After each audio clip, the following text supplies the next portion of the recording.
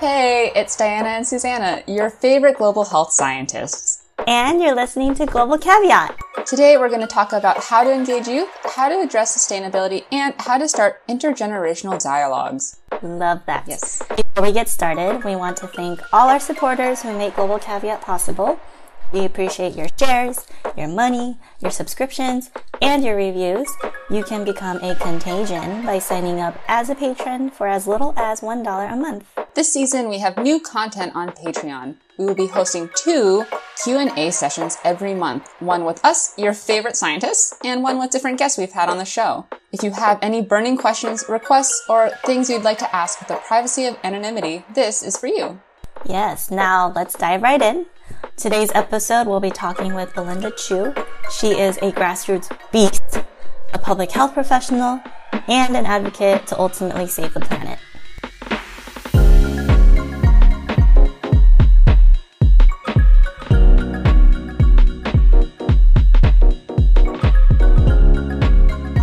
Hey Belinda, thanks for being on Global Caveat. We're super excited to have you. If you could introduce yourself, just tell us briefly who you are and then some contact info if people want to reach out to you. Sure. So my name is Belinda Chu. I went to school at Johns Hopkins Bloomberg School of Public Health. I graduated with a Master of Science in Public Health degree with a concentration in social and behavioral interventions now it's like 3 years ago. So I have experience in qualitative research, and when I first got started in public health, I had also started a sustainability blog called A Healthy Blueprint to serve as an online resource for people looking for tips and tricks to lower their environmental footprints. It was tailored more towards people living in cities like New York City, just because I was born and raised in New York City. And yeah, it's kind of blossomed into more than just a blog, and now it's become sort of an online platform where I've hosted an event this past month in September, which I'm happy to share more about later on. But if people wanted to learn more about A Healthy Blueprint, they can check out my website. It's called ahealthyblueprint.com, or check me out on Instagram. They can just search up A Healthy Blueprint. Okay. Awesome. And what do you do now outside of working on the whole sustainability thing? Yeah, so I'm currently working full-time at a global advocacy organization for gender equality and the sexual and reproductive health and rights of girls and women, and I serve on the youth engagement team. Awesome. Okay. It's like a nice wide variety of things, right? Oh, yeah. So I'm excited to get to know a little bit more about how you got to where you are now.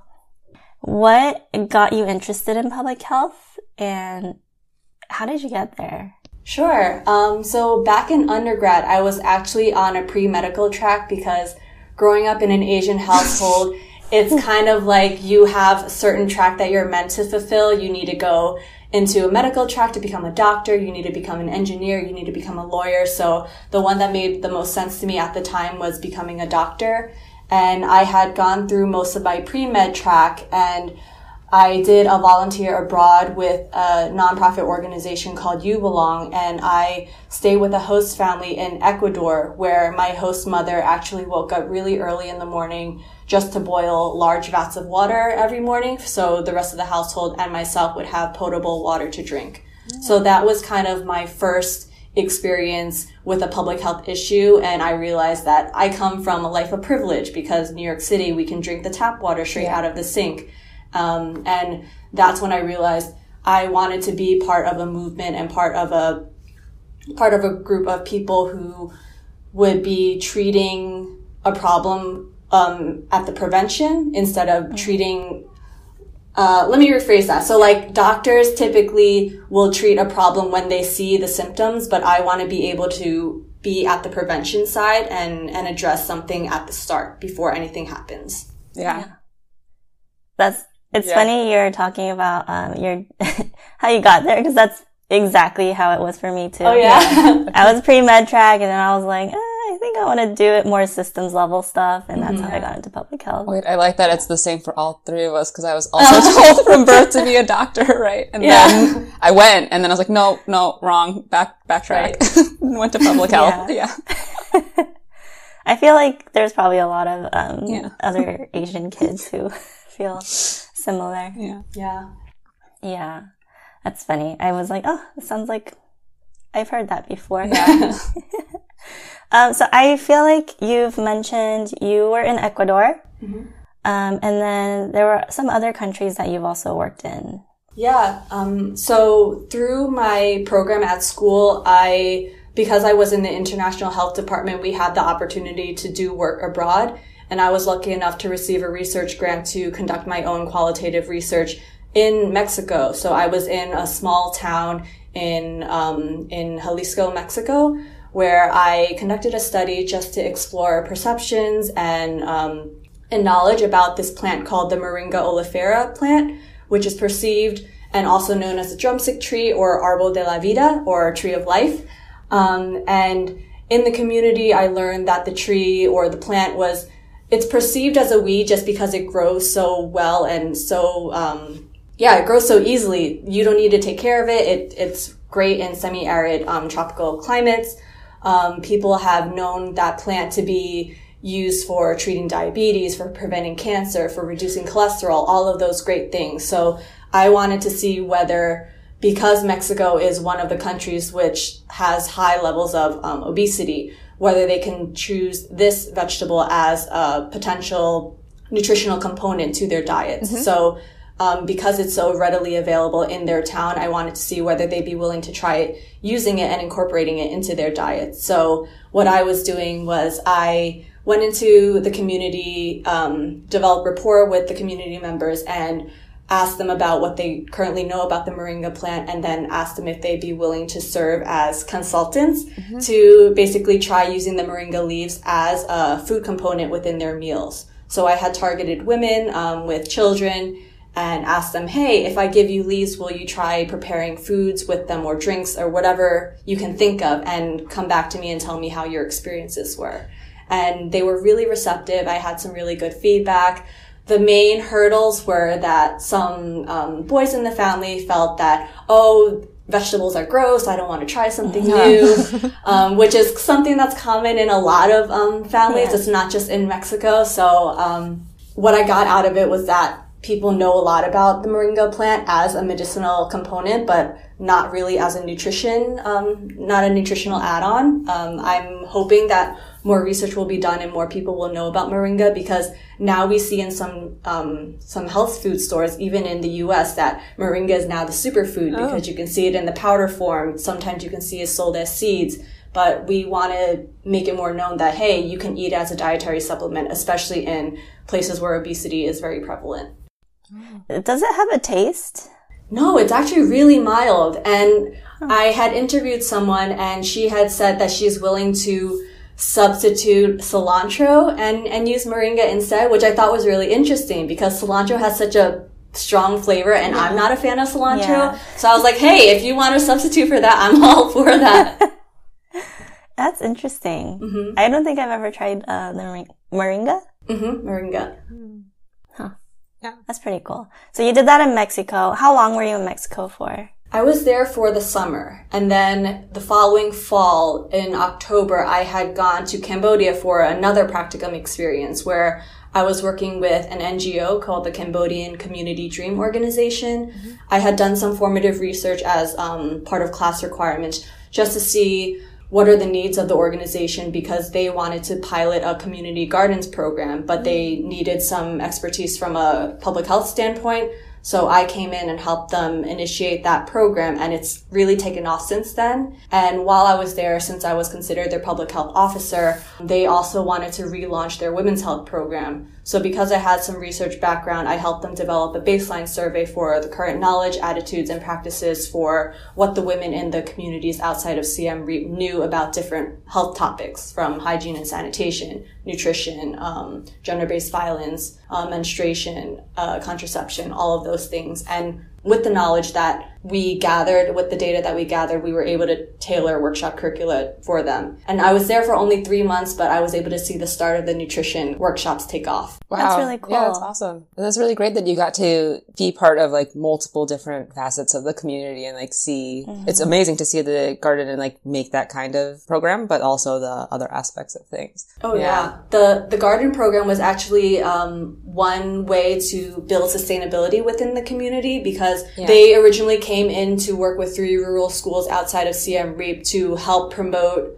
children to go to school for free or for really low cost. Yeah. So there was an issue with getting children to go to school because they didn't have breakfast. So as a way to motivate the children to go to school and help the families relieve them of trying to feed their children before they go to school, we offered them free breakfast. But as a way to get buy-in from the community members, they were thinking of, so what's a way to get community buy-in, get them to invest? If they don't have the money, how else can they contribute? Yeah. Since a lot of people in the community outside of Siem Reap are farmers, they would be able to donate fruits and vegetables. So we employed them as farmers to help donate their in-kind donations through vegetables to help supplement the breakfast program. That's cool. That's really cool. Yeah. Such simple solutions. Yeah, right? It makes sense for the community, fits in that setting, solves lots of problems. Yeah. Yeah. Public health. Yeah. That's super cool. So you said that it's really taken off since you were there. So do you know where they're at now?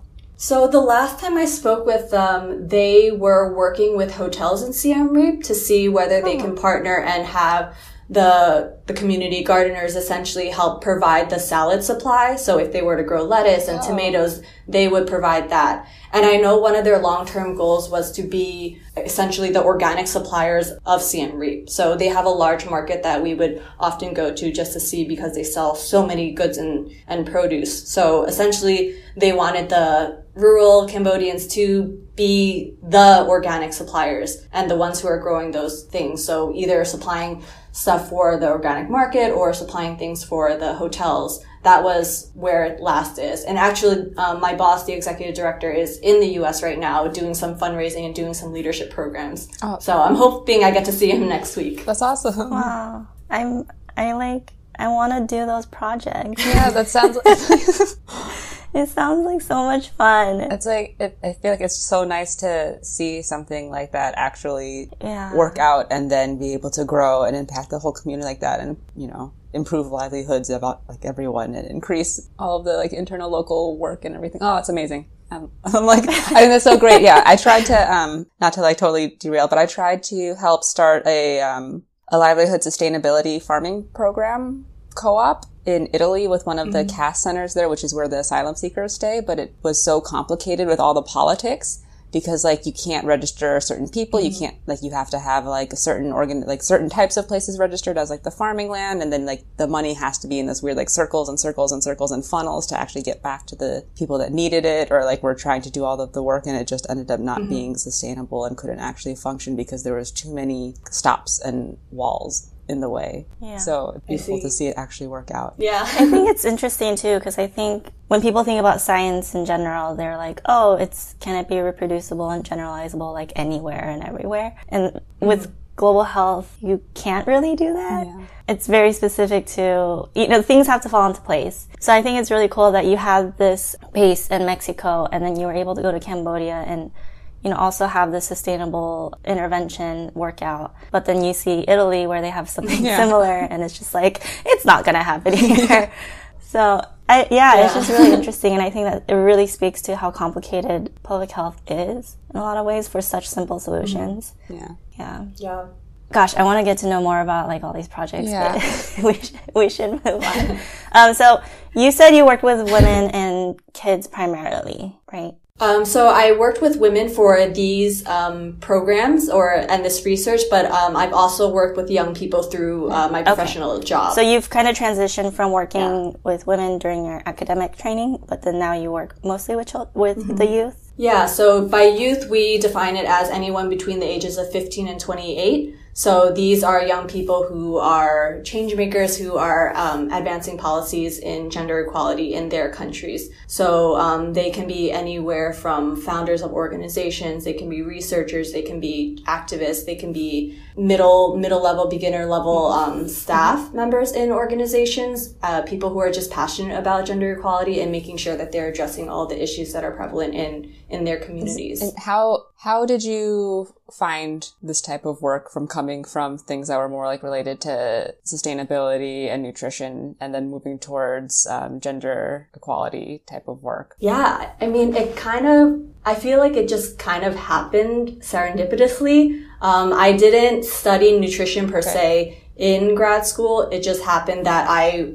got a research grant to work on a nutrition project. And then when I went to Cambodia, that was something that I was working on too. So it ended up being a really great interest of mine. And then the first job that I got out of grad school was also on meaningful youth engagement, which is something that I believe really strongly in now that I've been here for almost 2 years. And then part of it is gender equality, working with women. So something that I really resonated with, because girls and women are usually seen as like the beneficiaries of programs. And now that I've worked with them, it's clearly not the case. They're more than just that. They are experts in their own right. They know what they need, and we need to be engaging them in the areas where they see there's a need. So how has that been working with youth and then specifically girls and women and on various projects? Yeah, so I guess it's hard to describe because in my capacity, I'm more supporting them.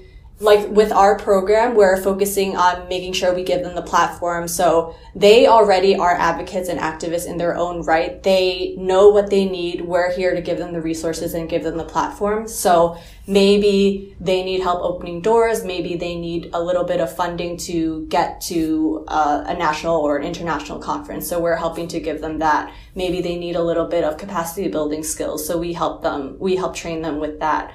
Other things are if they need funding, we provide seed funding for some of the programs that they're working on so they can advance their advocacy issues. So a lot of the ways that it's similar between serving and working with young people and working with girls and women is that we've often seen them as beneficiaries or people that need saving. And we kind of need to shift that kind of narrative because we know that they are the ones that are on the front lines. They see the problems that are happening in their communities, and it's not fair and it's not right for external parties, people from the global north, for example, to fly into a country and implement changes that we think that they need without actually involving them from the very beginning and asking them what their issues are, asking what their solutions they have in mind, and seeing how we can integrate and marry the two. So being able to work with them and saying, hey, what do you need? What are the issues you care about? How can we support you? How can we work with you? That's so important. And I never realized this when I was younger, even though I'm still young now. When I would go to events and when I would see panels, I would see maybe there wouldn't be any young people on panels, and maybe there would be one, but if they were on panels, they would only serve as a moderator, for example, or they would just be there as like a token young person, and they didn't engage them in a way of they're the expert in their field. They're not called on to talk about their work. And the same goes with women. Sometimes you don't see any women on panels, and we need to stop having all male panels. We need to have more gender inclusive panels. Because people of all genders, of the entire spectrum, need to be engaged. People of all ages need to be engaged because this generation, the millennials, Gen X, they're just amazing, and we need to be talking to them more and listening to them. Like we've seen, I'm sure you've seen everywhere in the U.S., around the world, we've seen the global climate movement led by young people, which is so inspiring. Yeah, I think it's interesting because I love how you said we need to shift our lens from seeing women and girls or youth in general as beneficiaries and really start putting in the front lines, like entrusting them with the responsibility that you can lead and impact change, or just be a lead on a project or an intervention, or be the voice or something, you know, because it's so true. Like if you go on any kind of global health or public health website and you look at the women and girls or child section, it's usually all programs on like, how can we help them? Yeah. We don't see anything where they're, where they're the lead or the voice for any of these things. Yeah. I think it's interesting to try to get more youth on different panels. I we're in New York. You obviously know it was just UNGA, which is the UN General Assembly, which means the city is taken over by everyone and everyone in the world, in the UN and UN affiliates, and, you know, very difficult. Anyone that just like knows the grid system of New York, just know that it's basically becomes very congested and difficult to get anywhere for a week. But anyway, the organization I work at hosted a side event, and it was on mental health in adolescence. And I think it's fascinating that you were saying that we need to get more people, like more women, more youth on panels, because there were 2 youth advocates on the panel, but it was so obvious by the end of the panel that the like people that are in power positions in organizations weren't necessarily listening to them, and like listening to the youth on the panel, where they were like, oh, what you're doing is really great. You're being a great advocate. You're being a great liaison. You're like doing all this work in your high school, in your college, and things like that, or in the community. And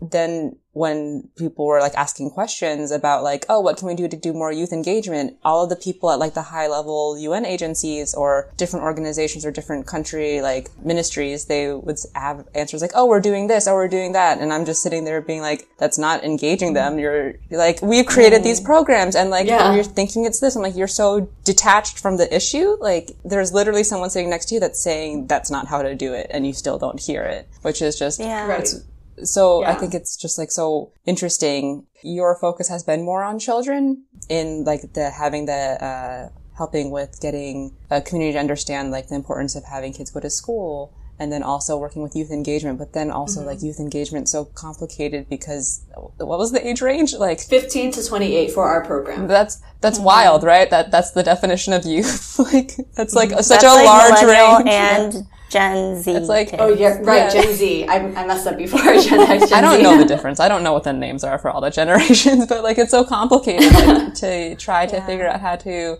engage and get each one of those. But then there are so many of them making impact and being the voices and being outspoken. Right. We hear them, but we don't hear them. And yeah, I think that's a really good point, Diana, that it's like really complicated. Like that age range is pretty interesting, 15 to 28. I mean, like I'm over here still trying to stay relevant with Visco Girl. I honestly still don't understand what that is. And I recently found out it's Visco. You don't say VSCO. Well, I was today years old when I found it out. And I still don't get it, but then but those, like, the people who are in the loop with that kind of stuff, they're the 15 to 20 right now. And, a lot of them are doing really great work. Yeah. And maybe we should just put on a forum where we teach older people how to listen. Yeah. And encourage intergenerational dialogue. That's a great term, intergenerational dialogue. Yeah. I'm going to use that. It's really great. And you've also done some environmental work as well, right? Kind of like at the grassroots level through my sustainability blog. It's just because I see the pollution in New York. Yeah. I see people litter on the streets. It's just, oh my goodness. I was at a store the other day and I was online at the cashier and someone just like spat on the ground indoors and indoors. And I was just appalled, and just people don't know etiquette and just general cleanliness of like how to take care of our environment and our surroundings. So, I guess that's part of the reason why I wanted to start my sustainability blog, of just what are things that the general public, the average person, can do to sort of lower their environmental footprint, to reduce their impact. So things that I've done at my office, for example, is with TerraCycle, they have these zero waste programs, and I wear contacts, but I hate the fact that it produces so much waste. Our contacts itself is made from plastic, so they collect the blister packs as well as the contacts. So I started a collection drive at my office, so other contact wearers in my office are depositing it in our box, and then when it gets full, we send it off to TerraCycle, and it's free. So small things like that. And then shifting the single stream recycling in our office to separate the blue and the green recyclables is something that I also started, because I don't know who came up with the genius idea of doing single stream recycling for the convenience of people in the US, but it obviously taints the supply of both plastics and paper. So being able to separate that and kind of doing small things like that. We organized a Recycling 101 workshop back in the fall, and our colleagues really enjoyed it. So doing small things like that, the average person can do that. They just need to take the initiative. I had no idea about the contacts. Yeah, I'm going to start doing that. Yeah. I know. I'm like, I wear contacts. Yeah. My guilty conscience is kicking in. I'm like, oh my God, I contributed so much to the solution. Especially if you wear daily contacts. Every single blister pack is like added waste, you know? Do you know if it's only in New York where they do the collection for contact lenses? No, it should be nationwide because I've shared it with other people. And you just have to sign up. If you want to sign your office up, for example, you get the free shipping labels. And that's how I've been able to do it. I know they have other zero waste boxes that you would pay for, but I know at least for the contacts, it's free. That's great to know. Yeah. Yeah. And earlier you mentioned that you had an event or something. Was that with like how I was just talking about a UNJ thing? Was that related or intertwined or anything? Because like that whole concept and the whole week's topic was climate change, which is perfect for sustainability and environment, right? Yeah. So with my organization, I actually got to go to a youth and public mobilization briefing with the UN Climate Action Summit team. And they were inviting civil society organizations if they wanted to host an event to submit proposals for a solution showcase. And I reached out to them and said, hey, you know, my organization's not specifically focused on climate and sustainability, but can I, as an individual, if I work with partners, can I submit an event? So I did one, and mine was accepted as a side event in support of the UN Youth Climate Summit. So I ended up hosting one in September, the day after the Youth Climate Summit. So I had a really packed weekend. I went to the climate march on Friday. I went to the Youth Climate Summit on behalf of my organization. And then I organized an event on that Sunday. And it was actually on showcasing solutions on food waste management and reduction in New York City. So I had reached out to a number of food waste partners just to ask them, hey, you know, I love the work that you're doing. I think food waste is something that we need to be tackling. And I love the fact that you are on the front lines of doing that and engaging with different members of the community within New York City. Can you come in and talk about your work and educate anyone who might not know about your organization and share with them how they can get involved? So we shared it for the Climate Week NYC with the climate group. We shared it with the Youth Climate Summit attendees, and then also just on other platforms just to see who would show up. And it was a really great crowd. People were really engaged. We had a school teacher who had taught for 30 years. We had students who had just graduated from school who, oh my God, it was such a dynamic conversation. And I feel like they've gotten a lot out of it, and we did a feedback survey, still getting some responses on what they thought, but we had some really great speakers and some really great conversations that followed after. That's awesome. Yeah. I wish I was there. It sounds like you have a lot of different like connections, or you're engaged with a lot of different organizations around the city and throughout the city. Do you is that something that you do regularly? Do you find that like helps with being more engaged and more involved with youth? Is it more like youth centric, or do you kind of do like work with the entire community type of organizations, like outside of your own organization you work at? Yeah, so the food waste topic was something, I was toggling between two topics, between food waste and plastic pollution. And I know that plastic pollution has been on the front page of a lot of media outlets for a while, but food waste is something that's not really being addressed. And obviously food waste is a big contributor to global warming when the food ends up in the landfills and ends up producing methane. So I thought it would be a perfect opportunity to enlighten some folks who might not be as aware. So I had reached out to some people in my networks. I had gone to a sustainability startup panel and reached out to Angel Veza, who is part of an organization. She's working with hospitality industry to see if they can reduce their food waste. I reached out to Barbara Lee of Trash Talking with Eco Warriors. It's another podcast, and she had a number of food waste partners on her podcast. And I was like, hey, do you mind connecting me with so-and-so? I'd love to get in touch with them to see if they would be interested in participating in this event. So things like that. We also had a New York City food waste fair that happened back in May. So I had also reached out to people just from that. And I guess people who are just passionate about the topics or really engaged and really wanted to participate. And that's what I really like about this community. Like, people want to do good and people want to be engaged and want to share this information because they care. Yeah. And that's what I love about the nonprofit space, public health space, people in this whole sector, because we all just want to help the world. Yeah. Yeah. You're like this grassroots, like, beast. I feel like I have too many ideas sometimes and it just like escapes my head. I'm trying to like tame myself.